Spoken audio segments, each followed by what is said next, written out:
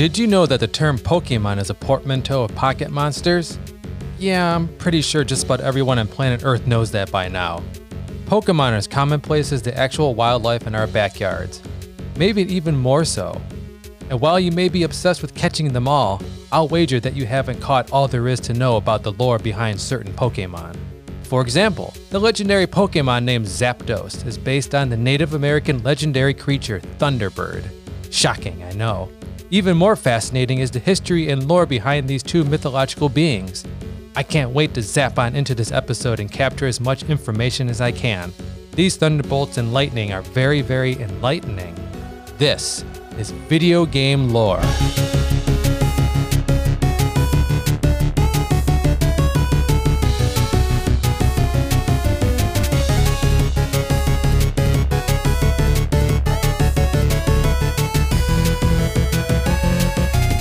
Welcome to Video Game Lore, the podcast where I collect all the knowledge on your favorite video games and uncover the fascinating mythology behind the most beloved characters, magical items, and mystical worlds. I'm your host and self-proclaimed ludologist, Matt Varish. Thank you for joining me. This is Volume 1 of my Pokelore series, where I do a brief yet thorough exploration of a single pocket monster character. Today's episode is about Zapdos. Pokemon. Enough said. Honestly, what else is there to say that hasn't already been said over the nearly 25-year run of this marvel of a series? From its humble red and blue beginnings on the original Game Boy, red and green in Japan, the long-running card game, the equally long-running cartoon, to the recently and wildly popular Pokemon Go on millions upon millions of cell phones, the series has captivated generations of gamers with no end in sight. My personal connection to Pokemon is limited, as I was 18 years old when the first wave of the craze hit. At the time, it had seemed too childish for my liking, as I'd already, at least in my mind, graduated to role-playing games like Final Fantasy VI and Chrono Trigger on the SNES. Why would I, a budding college student, spend my time controlling a trainer who captures cutesy, fictional creatures in order to pit them in a silly, cartoony battle against each other? The real question should have been, why didn't I want to do just that? I eventually tried some of the titles, but Pokemon just wasn't for me. I'm far more interested in taking nature walks and spotting real animals and insects. But this admission doesn't mean I dislike Pokemon. Far from it. I'm fascinated by it. So many Pokemon are either descendants or close relatives of creatures in real life or in cultural lore. That means mythology abounds. What better way to start off this series than by recognizing Zapdos? The mythical bird has deep roots in our lore, and I can't wait to tell you about the shocking truth. A little history. Zapdos was one of the 151 initial Pokemon introduced to the world in 1996. It was considered one of the rarest Pokemon at the time in red and blue, showing up only once in the entire game. Since then, it's made several appearances, including Super Smash Bros. Melee, and it's prominently featured in Pokemon the movie 2000. Originally called Thunder in Japanese, Zapdos' English name comes from a combination of zap, which relates to electricity, and dos, the Spanish word for two.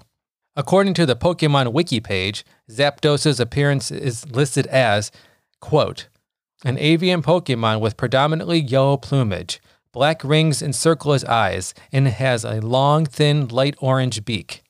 Its wings and tail are a mass of spiky feathers with black feathers covering the back and inner tail feathers. A large crest of spiked feathers surround its head.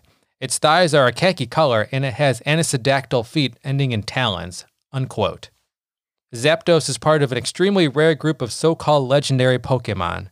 It is one of 3 aptly named legendary birds, the trio consisting of the Ice-type Articuno, Electric-type Zapdos, and Fire-type Moltres. Articuno, number 1. Zapdos, number 2. Moltres, number 3. I also choose to believe that Zapdos' 2 wings, which resemble jagged lightning bolts, have something to do with its given name. But I digress. The origin of this cartoon creature is found in our own mythology. Articles and other resources connect Zapdos to the mythical creature known as Thunderbird. What I discovered there is even more fascinating than anything Pokemon can conjure up. Without further ado, let's explore the lore. Birds of lightning are common in the world of mythology. Thunderbird's origin is the indigenous peoples of the Americas, and the creature is a supernatural being of power and strength that protects humans from evil spirits. Legend boasts that it can clasp whale in its enormous talons. Its giant flapping wings project the sound of thunder, and its eyes are capable of shooting lightning. As you might expect, Thunderbird brings rain and storms, and when it's controlling the elements, it's at home high above the clouds in the tallest of mountains. According to Algonquin mythology, the Thunderbird controls the upper world, while a great horned serpent known as Mississauganubik controls the underworld. Thunderbirds were ancestors to the human race and helped to create the universe. The tale of such a marvelous beast stretches back to a time forgotten when two Passamaquoddy warriors went in search of finding the origin of thunder. Only one of them completed the journey, which led him to a plain with a small settlement of wigwams. The people there had the ability to put wings on their arms and fly. The elders of these unnamed flying people soon discovered the lone warrior and questioned him about his visit. The warrior related his quest. After much discussion, the elders decided to enlighten him, but not quite in the way he was expecting. The warrior was put inside a large mortar, where the elders then pounded all of his bones until they were broken, and then they created him a new body. Ouch! It was within this new body that the changed warrior discovered he now had wings. He was given a bow and arrows and sent on his way. He is said to still be keeping guard over his people as a mighty protector. I can't say that this tale reveals the origin of thunder, nor does it explain how a human grew into a massive bird of lore, but it certainly did give me a reason not to seek knowledge from bone-crushing flying people who live high in the mountains. Yeesh. I think I'll stick to admiring the Thunderbird from the ground in the form of a wooden totem pole. Those who study cultural mythology would say the Thunderbird was a way for Native Americans to better explain the world around them. It is a creature that has control over both life and death. As such, the Thunderbird serves as a respected deity. A more obscure lightning bird is Impundulu, who comes from a South African people known as the Xhosa. While researching mythology that connected to Zapdos, I was amused to find an image of Zapdos depicting Impundulu. I found this bizarre since Zapdos is yellow and black, while Impundulu is said to be white with red wings, legs, and tail. Known as the Rainmaker, Impundulu is similar to the Thunderbird in that it can summon thunderstorms and lightning just by flapping its wings. However, where Thunderbird was mostly benevolent, Impundulu seems to veer in the opposite direction. This man-sized bird can only be created by witches in order to take revenge against those who wronged them. It harms its targets by inflicting disease or simply killing them. Impundulu is often described as a death omen. I can't even begin to fathom why the article associated Zapdos with such a sinister creature, seeing as Pokemon are usually so colorful, positive, and geared toward a younger audience.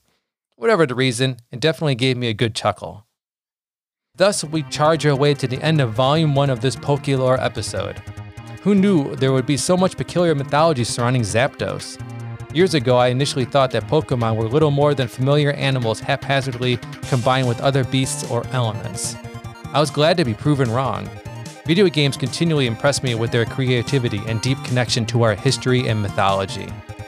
Who knows what fascinating lore I'll uncover in Volume 2, and I can't wait to find out. Thank you for listening to this episode of Video Game Lore. If you liked what you heard, I implore you to subscribe and leave a review on Apple Podcasts or wherever you download your favorite podcasts. I would truly appreciate the gesture. Video Game Lore is brought to you by Night Apple Creations, a multimedia production company from the minds of yours truly and Stephanie Varish. It specializes in books, art, videos, and audio. Stop on by and have a look around at nightapplecreations.com, where you can find the link to my podcast website. I'm also on Twitter, Facebook, and Instagram at VGLore Podcast.